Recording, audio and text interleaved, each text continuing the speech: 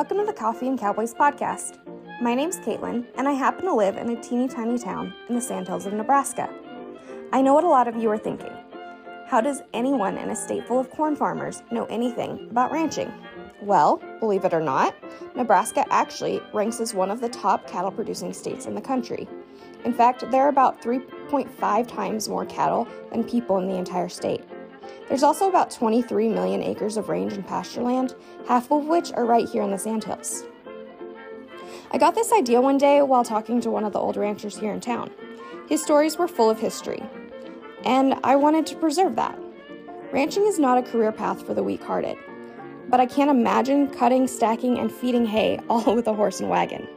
So here we are, in an attempt to not only preserve, but also to share the lives of those before us.